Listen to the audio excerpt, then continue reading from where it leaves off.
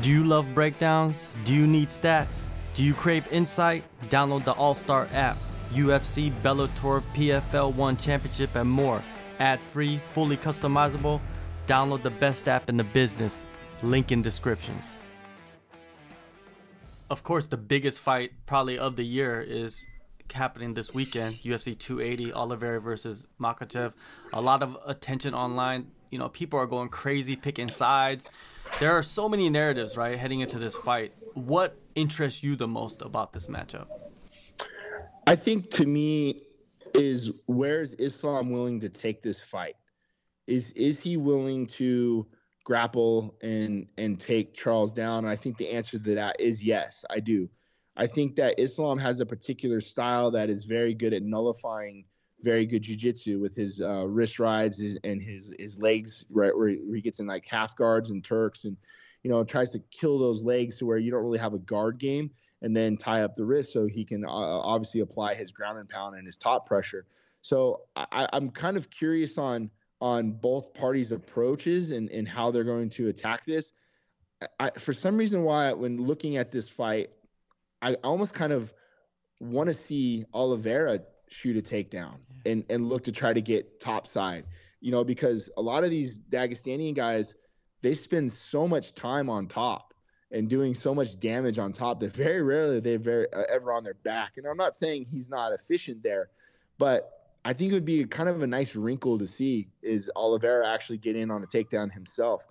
And with that being said, I think that where Islam has to be careful is the transitional submission game. And what I mean by that is during those takedowns and possible scrambles and get-ups, that's where Oliveira seems to me to be his most dangerous. And jumping on the neck and hopping on the guy's back or looking for those, you know, Darce chokes or things like that is those in-between moments of the grappling exchanges where a guy might be getting up or there might be a scramble there. So all those things are very, very interesting to me in that regard. And in the striking department, I got to say, man, I feel like Oliveira is a little bit ahead of Islam in the striking department just from what we've seen as of late. Oliveira has been getting caught, but it's funny to me, like Oliveira has like his own built-in standing 8 count. He just falls to his butt and plays guard, you know, and guys are like, well, I don't want to jump in his guard. Whereas I don't know if that's going to work very well for him in this outing.